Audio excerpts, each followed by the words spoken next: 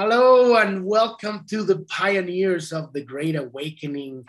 My name is Epifanio, and today we have an amazing guest that is taking action in the world in the most important thing that we could do at a physical level right now, which is local elections. We have a very courageous woman and brilliant and she's running for city council in the city of Sedona.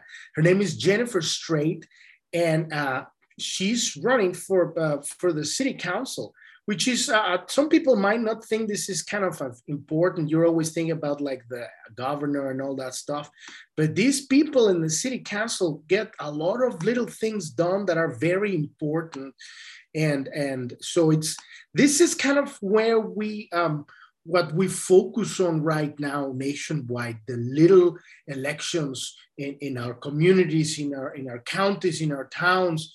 We have to get our people in. And so she is, as a researcher of transformative economics, Jennifer Strait's passion is to help transform the social integrity of the community, re-honor the sacred land, as well as tackle the economic problems plaguing the community systems design. Jennifer holds a bachelor's PS from DePaul University, a master's in the University of Chicago, a private pilot's license, JF Aviation, I'm not sure what that is, and it's currently earning a doctorate in transformative economics from California Institute of Integral Studies. Her career background focused as a professional writer and reporter for the Indiana newspaper. So this is who we have running here in Sedona for city council, and you have to go and vote for her, okay? You do that. And hi, Jennifer, how you doing? How's everything going? Tell us something interesting about yourself that most people don't know about you. Thank you. Well, thank you to connect with your viewers and for having me on the podcast today and opening up this conversation about how people like me and yourself and others are taking action in this world. So thank you for this conversation of inspiration.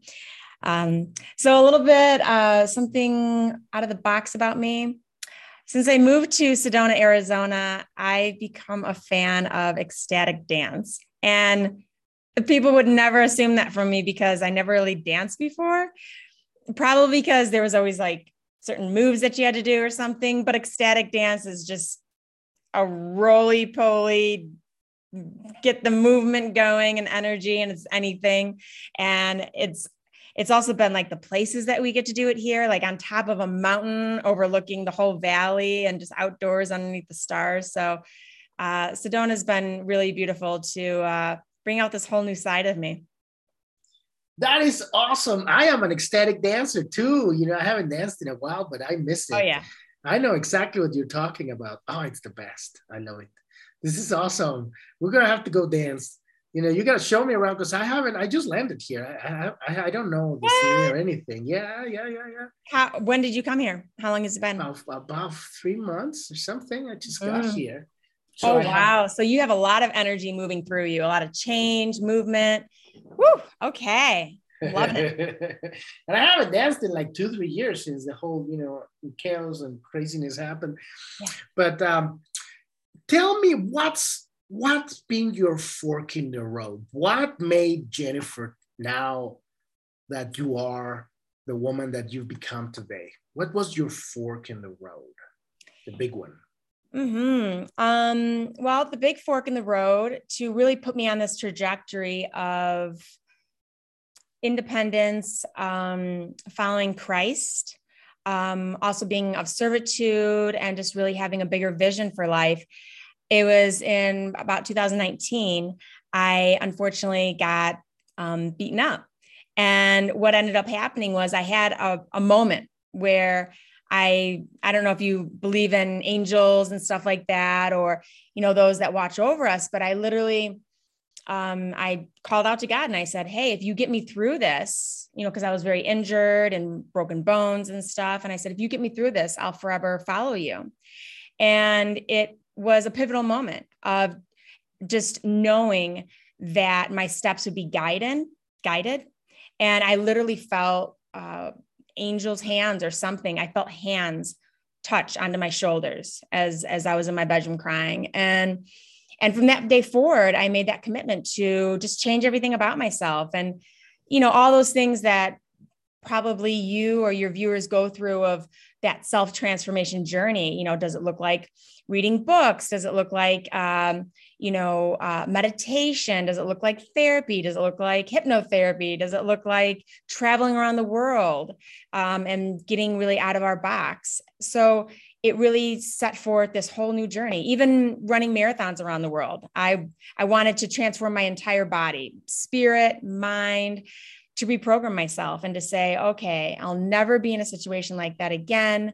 And what is my bigger vision? And so, for me, how my brain works and what really makes me tick is I come from a background of family members that are inventors, my father included, and my grandmother had 11 children. And so our whole family, we sit around the big kitchen table and we just talk about ideas and we talk about how to make things better, right? We're very solution oriented.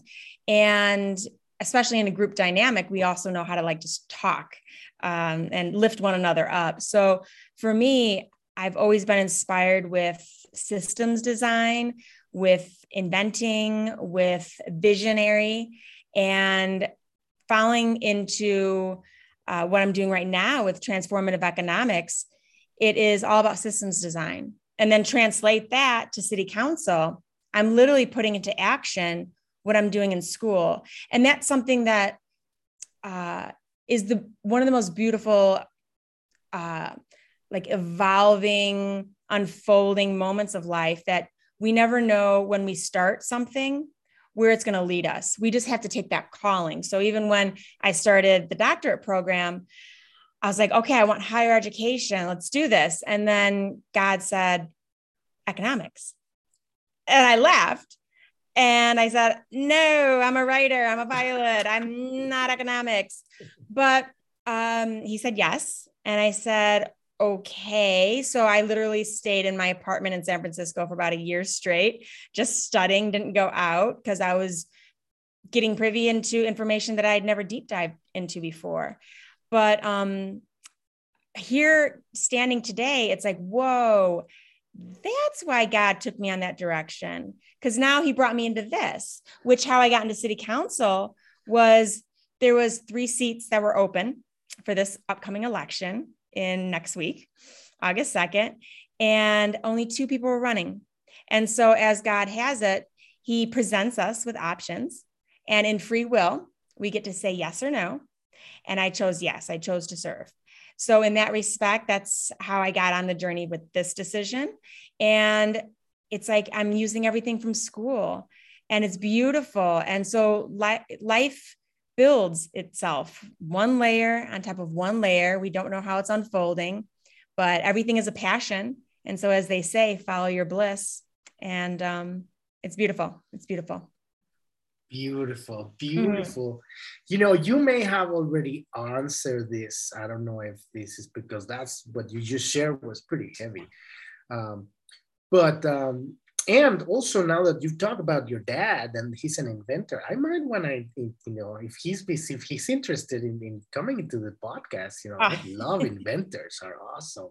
I don't know if he'd be into it, but Oh, thank you. Well, God bless them both. Both my parents are unfortunately passed away. Oh, and I'm so sorry. Yeah. But they've also visited me in spirit, so they are always nearby. I always know I have that eternal connection with them. And it's one of the reasons why I became a pilot is because when my father passed away, he at one point was a pilot for hobby. And I was in undergrad, about to graduate. And so the next question to think about is, what's the next education? Is it law school? Is it MBA? What is it? And I just received a huge inspiration of a download to say, follow in your father's footsteps, go to flight school. And I didn't know anything about it. I never thought twice about doing it, but doing it a legacy has been the best thing. And now I fly in the heavens with him. And it's been, so I got my license in about 2010. So it's been Wow. amazing. Yeah. So you are a professional pilot, like you fly other people to places and stuff like that, or just for hobby, or Just for hobby, a private just for pilot. hobby? Yeah. Okay, private pilot. Okay, good. Yeah, and got trained out of the Chicago O'Hare airspace. So I'm used to really busy airspace and a lot of communication and a lot of big jets that are faster than me telling me to get out of the way. So, oh yeah, it's fun. That's awesome. Well, we're gonna have to talk. Have another episode when you talk about inventions and stuff like that, because that's Oh yeah. exciting. But maybe, like I said, maybe you might have already talked about this. But what has been like we're going through, and just forgive me if it's the same one, but we go through life, and our life is like a story, like the book of our lives, right? And we have like kind of like the first act, when we're children and stuff, and then we grow up, and then we got like the second act, right? And the second act is where we actually get into the story of our lives, right? Which is all about change. Literally, without change, we have no story. Otherwise, you got Transformer movies. Without a story, nobody changes in those movies. It's just Transformers, but it's on the outside, Yeah.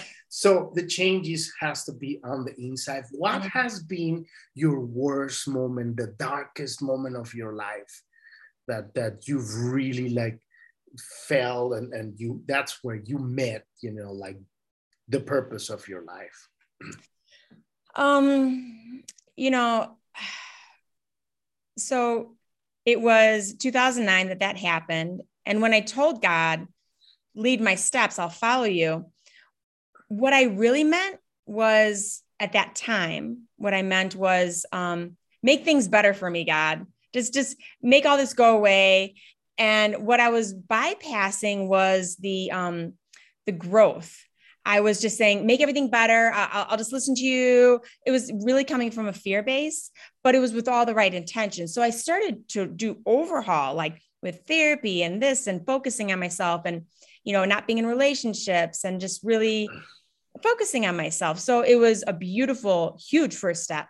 But it was 6 years ago that I finally surrendered to Christ. And so for that was a defining moment.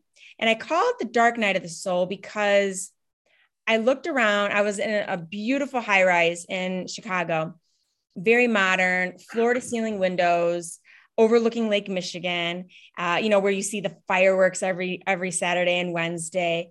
And I had a beautiful life, relationships, my degrees on the wall, everything, pictures of travels around the world and friends. I didn't feel satisfied. My inside was empty. No matter what I did on the outer world, it never changed that happiness factor. And it wasn't like, a chemical depression where it's like a pill or something. It's like a chemical thing. It was just a spiritual void. And so by telling God, okay, the one thing I hadn't done, because I had, with my effort, I had done everything on my own to try to get out of this, but I had never done God, which means surrender, which means when you say, okay, God, lead my steps, he'll bring you on your steps. And that was a huge kick to the ego. It was a death to the ego, because if I said, okay, I need a job, instead of giving me a job that could continue to afford that apartment in a high rise of a modern building in downtown Michigan Avenue in Chicago, it was God saying, okay, I'll give you a waitressing job for $40 a day. How do you like that? And I'm like, no. And nothing else was coming through. And that was what was coming through. And so following Christ is he presents you with things, and that's what he's saying you need to go through. And so I had to sell everything, do everything, move around. And what revealed itself was God brings us to journeys to cultivate our character. So he was saying, okay, look, you need to put the money aside right now. I know you want it. You'll get it one day, right? But I'm bringing you through the fire so that you cultivate the things that you've kind of lost connection with, whether it was patience or humbleness or appreciation or gratitude or having deeper connections with coworkers, listening, just saying thank you for the $40, right? And so through that, that's why he brings us through everything. So I've had this newfound outlook on life, because now I look at journeys as, what is God teaching me here? How am I becoming a better person, Jennifer? And even with the election, it's like, okay, God, is the means to an end to get into the council? Maybe yes, maybe it's destiny, right? But it's always the case that he brings us through the journey. And I look back and I said, whoa, it's been 5 months of an amazing campaign election. And I've become bolder. I've become more visible, more vocal, just putting myself out there.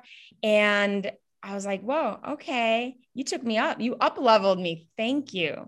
Thank you. So, throughout life, it's just constantly saying thank you, and knowing that our means to an end isn't always what God has for us. And we just have to be open, truly open to life. Absolutely. That's amen. That's exactly how it is. Yes. So, and the same thing, the lesson that you learned there was to surrender. That was the biggest lesson. And it's like the thing we think we know, right? But then, we don't know. But when we surrender, then we may know, we may learn. Yeah. Yeah. So, it wasn't about the money. It was about something else. And so even right now, when I take a look at what's taking place around the world with the economic climate, and just some people in some very precarious situations financially. And if someone is watching this right now and they're asking themselves, okay, God, please just bring in more money, more money, more money. Maybe that's not where God's not trying to bring you. He's like, no, it needs to be something else. And and you'll always be provided for sure. Everybody's got a different journey for sure. And sometimes, the money is not necessarily going to help you grow and change spiritually. Sometimes it does. Sometimes people need that for the change. But it's every situation where we're the children of God. So God takes care of their children one by one. He knows exactly what we need, right? Mm-hmm. So what keeps you up at night? What is? Whew. Well, I am, like I said, a visionary. So I love bringing people together. I love creation and ideas, artsy, fun. So even developing some systems design here in Sedona, like what would a new transportation system look like? What would a greenhouse look like? What would bringing music back here look like? Block parties, street fest, all those things. It's like, whoa, how do we have that revival? So, city council to me is all about community. It's the people first. So that's fun to me because we're just coming together. So that keeps me up at night to ask myself, okay, Jen, how can I create a systems design that can be implemented here in Sedona? And obviously you bring it to the people if the people want it. But so that definitely does. And then also on a very larger scale, you mentioned that city council seems like a smaller job versus, a state level or a federal level.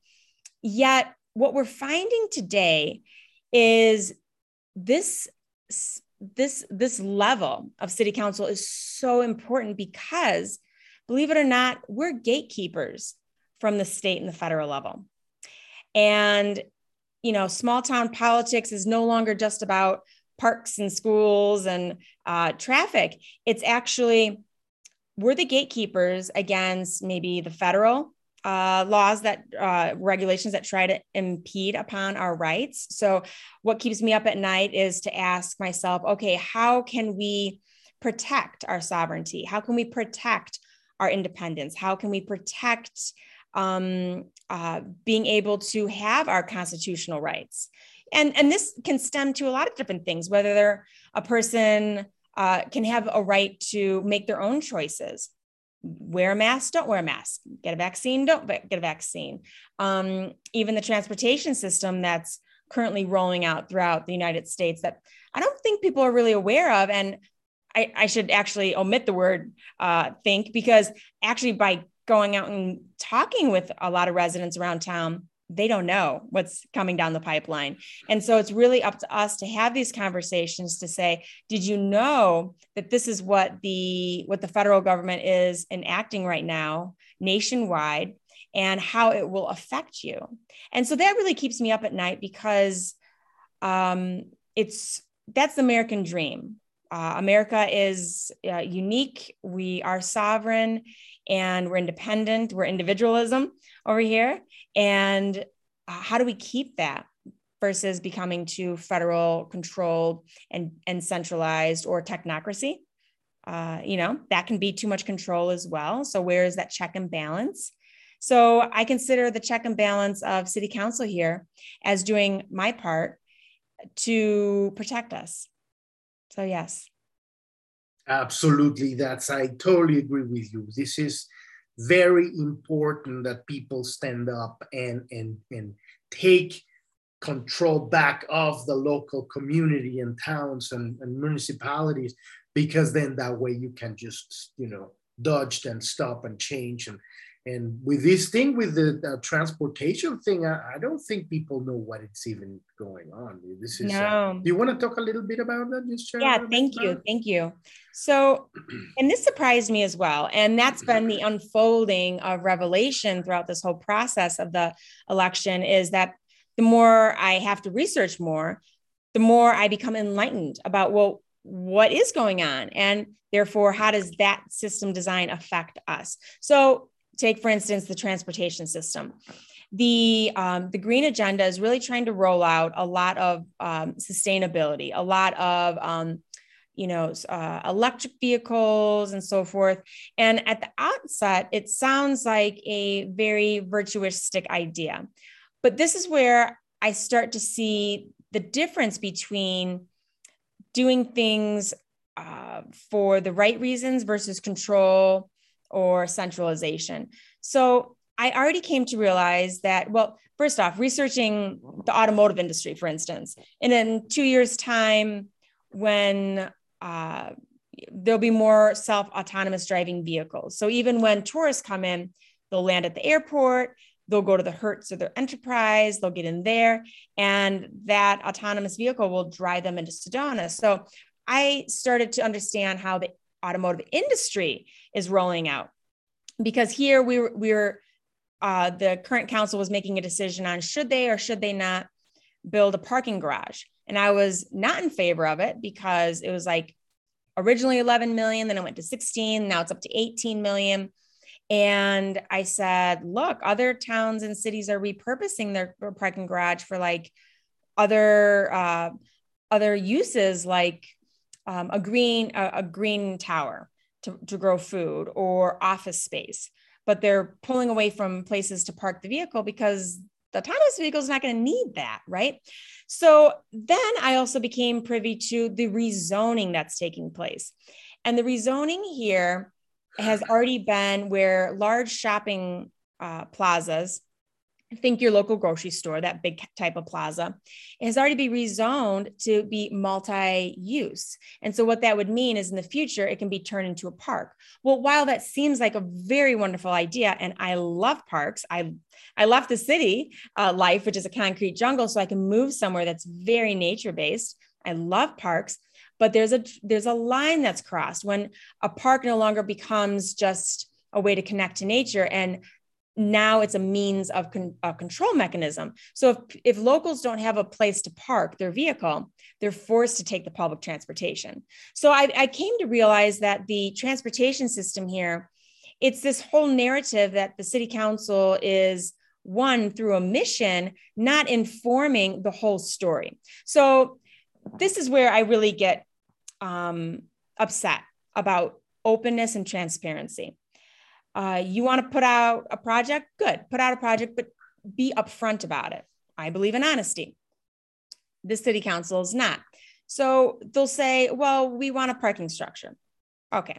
And they'll say, or we want the shuttle system. And at first they say, oh, it's just going to be the tourists going to the trailheads.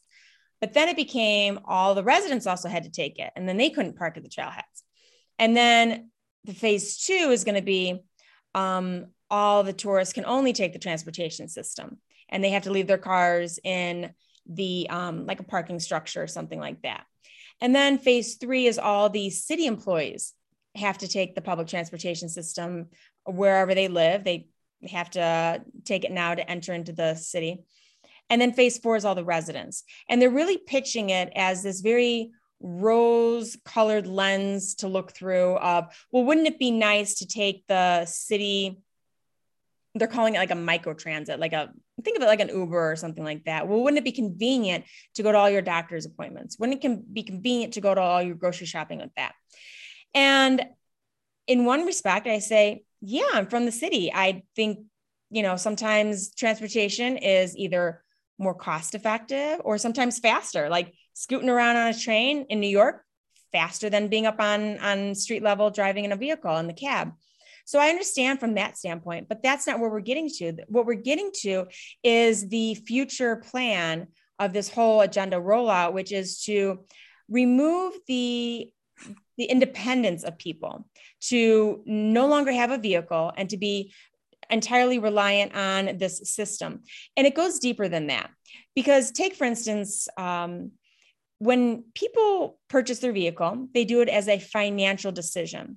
So let's say somebody says, hey, I just bought my vehicle. It's $8,000. I was able to pay it off. So now it's yours for as long as you can maintain it.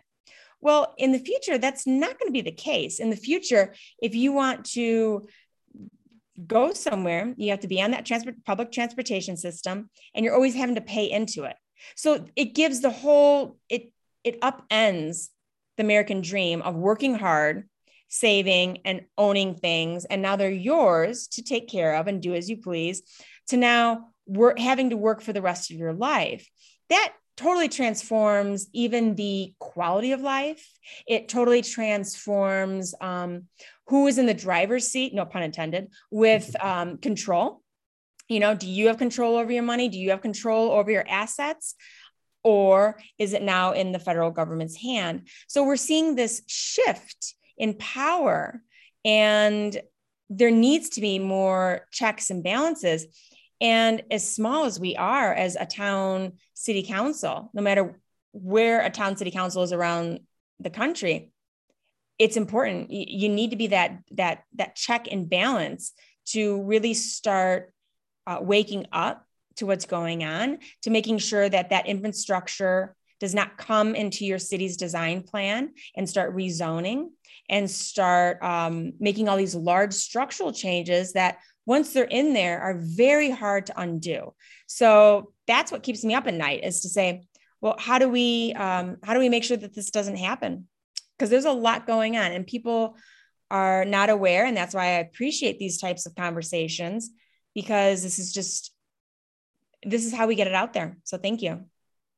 Absolutely. This is priority right now, because this is exactly, add on top of that the social credit system that they want to do with crypto and everything digitized. And next thing you know, if you're not allowed to go leave the city, then the thing doesn't work. And so it's like, it goes downhill, So yeah, it's amazing that you're here standing guard. We're going to get this thing as far as possible.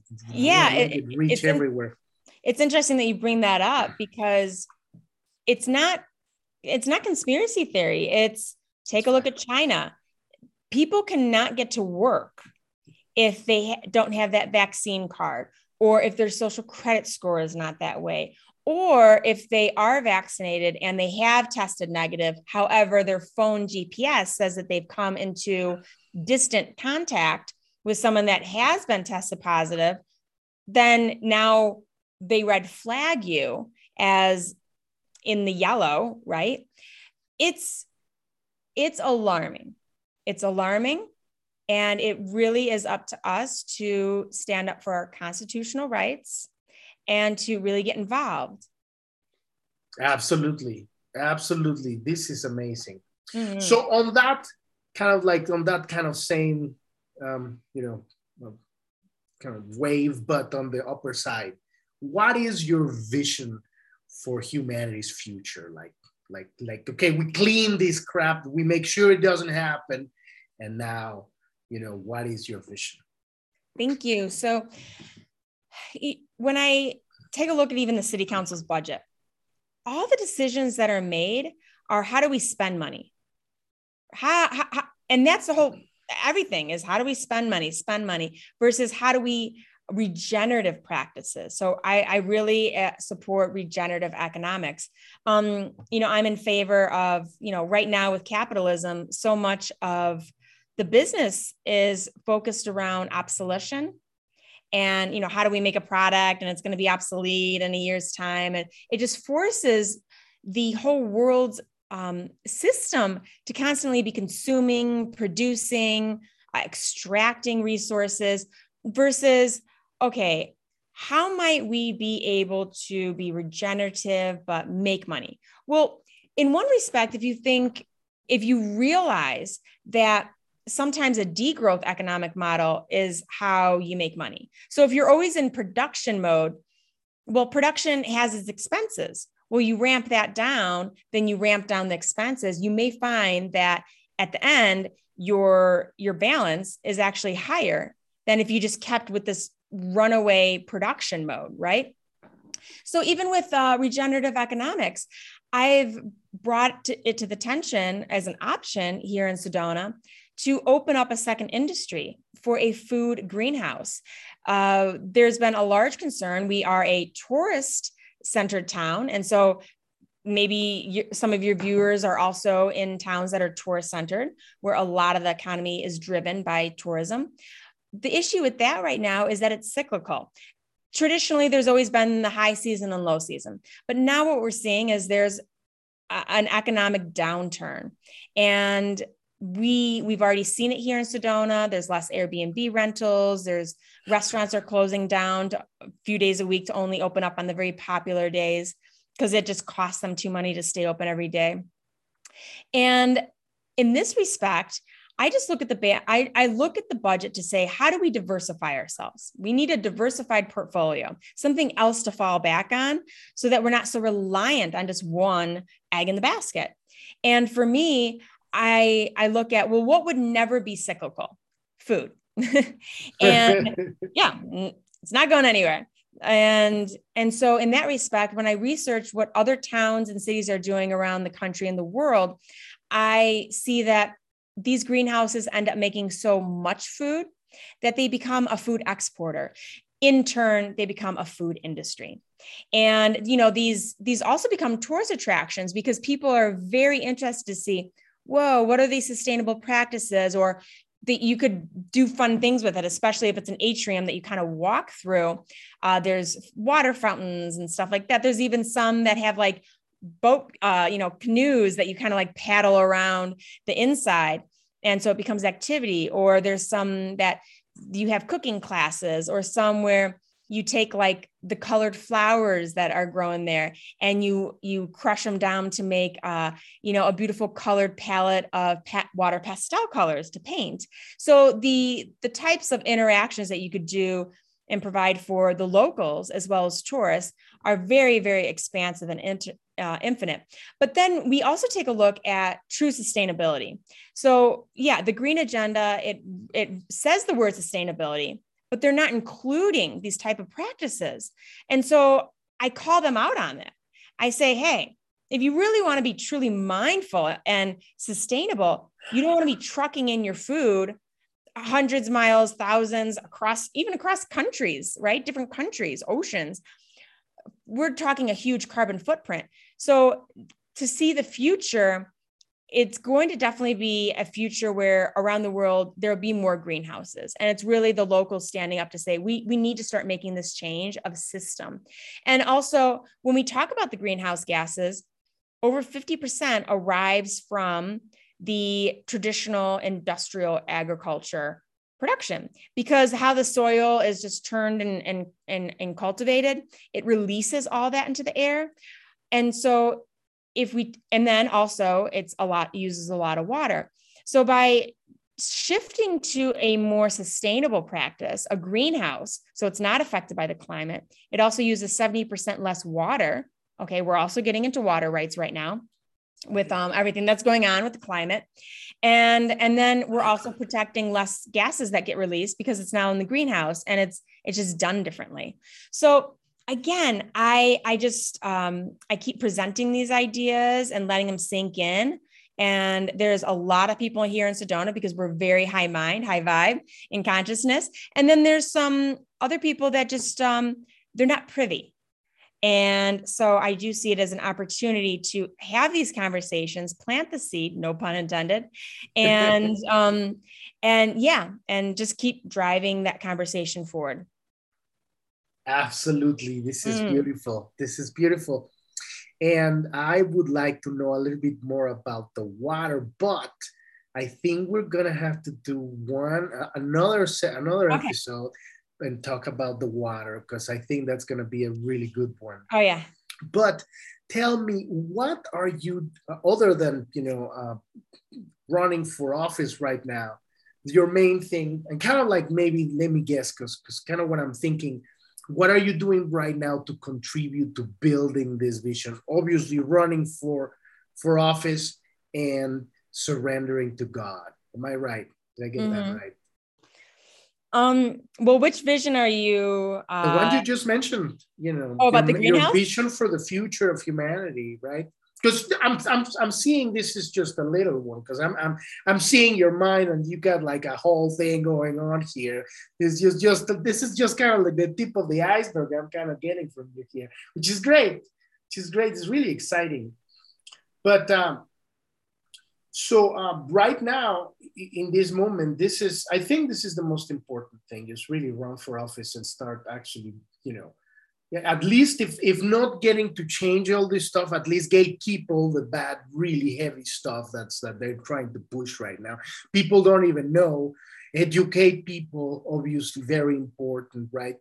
And most important at this point, what do you think we can do to inspire unity among the different groups in the truth movement, different religions, different, social stratus, and because this is the most important right now. We want truth, we want freedom, and yeah, we have a different ways of going about our other things, but how can we unite? What do you think how can that be done? Well, a lot of things do revolve around food. So just by creating a greenhouse, it brings people together. And then you also have abundance because things just keep flourishing so much. In turn, what that does is it creates more opportunities to come together. So if we stay in the paradigm that we're in, where we have to go into the grocery store, pay for those fruits and vegetables and herbs and grains, and then we can do a group party and come together like a potluck or something, or just dinners.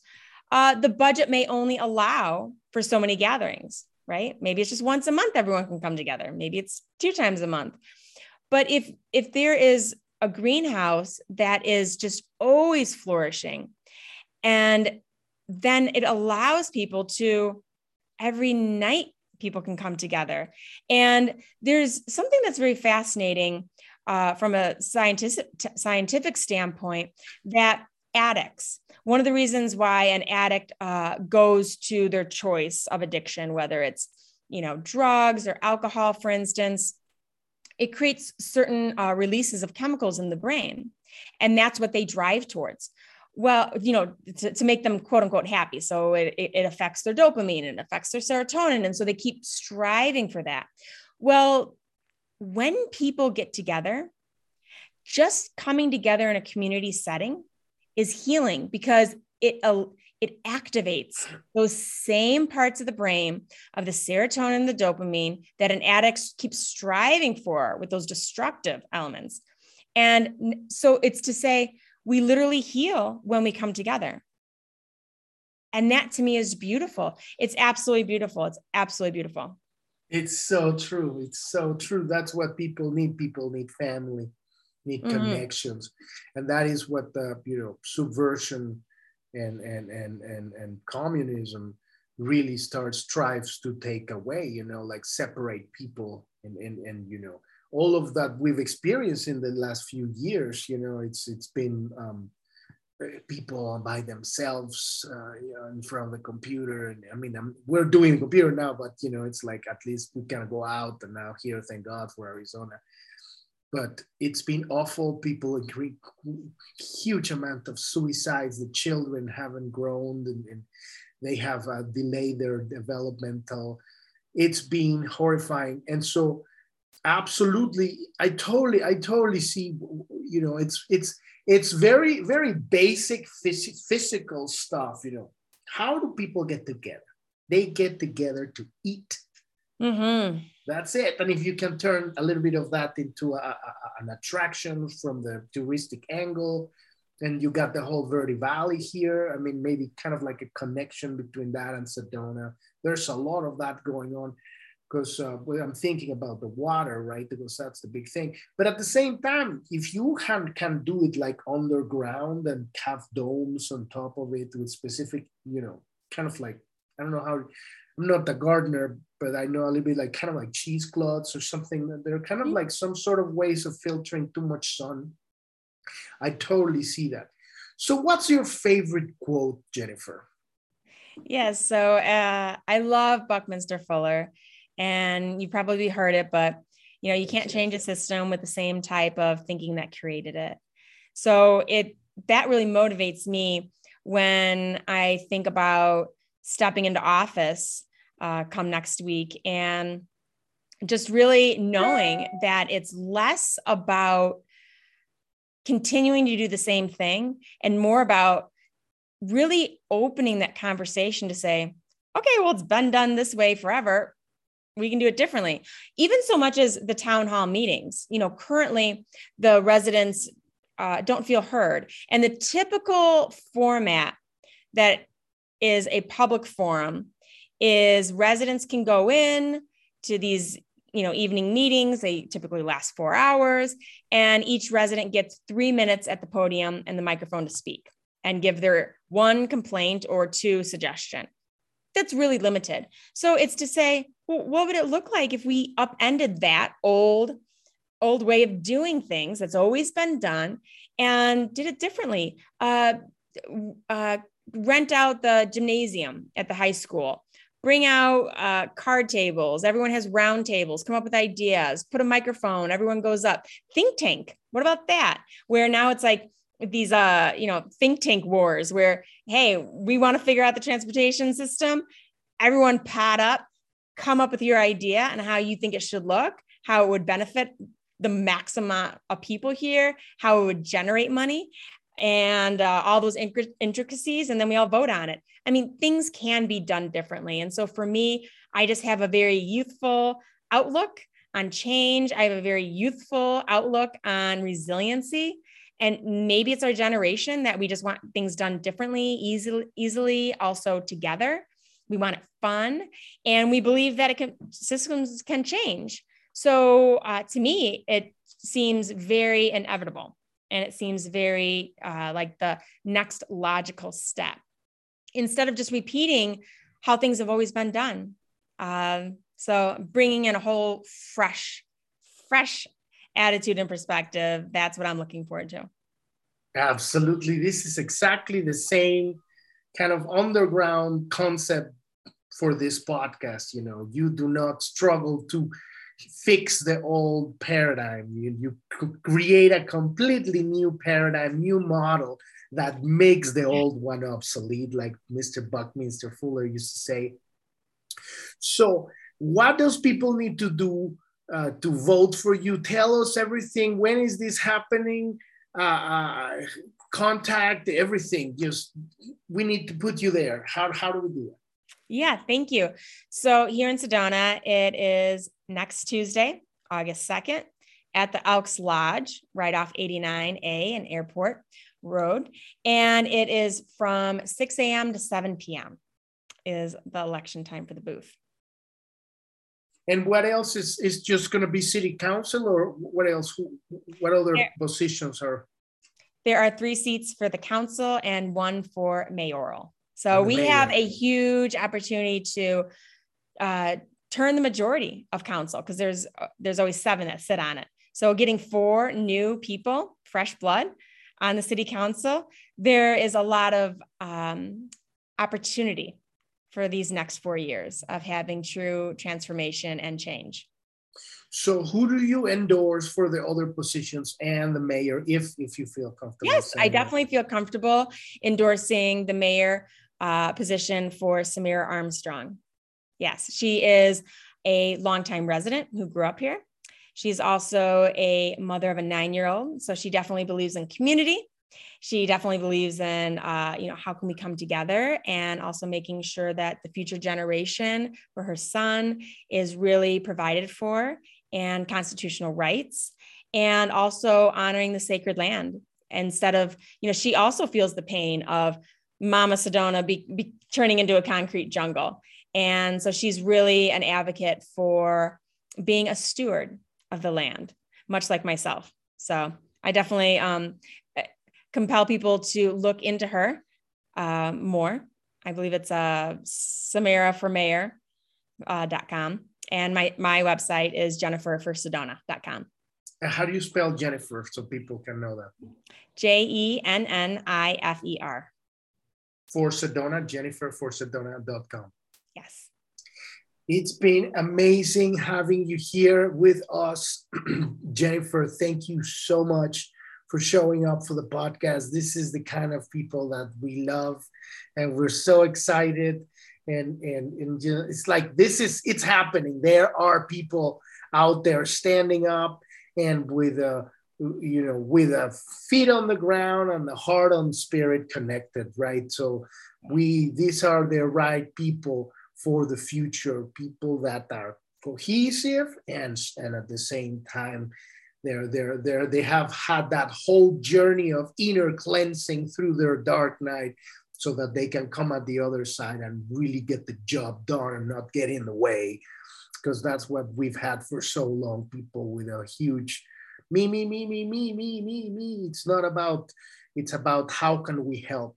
How can we help grow? How can we create a new paradigm instead of just recycling the same old news, right? Yes. Thank you. Do you want to say anything else to our people here, Jennifer? I want to say thank you. And I want to say to everyone that's watching, keep striving for that vision that's in your heart. God puts a vision into each of us, and that's our calling, to continue moving that forward. And together, we all have a part to play in this tapestry. We're all doing a part, and every one of us leading with love is truly how those parts get strengthened. That's the connective tissue, that connective glue is the love part. So whatever you're going through, go through it with love, even if it's a tough time, a sad time, difficult time, economic time, go through it with love, and keep opening up your heart, keep turning to your higher self, your higher source, and keep leaning onto those around you. We're a social species. So we're meant to connect and to feel into these journeys together. I inspire everyone to just not giving up.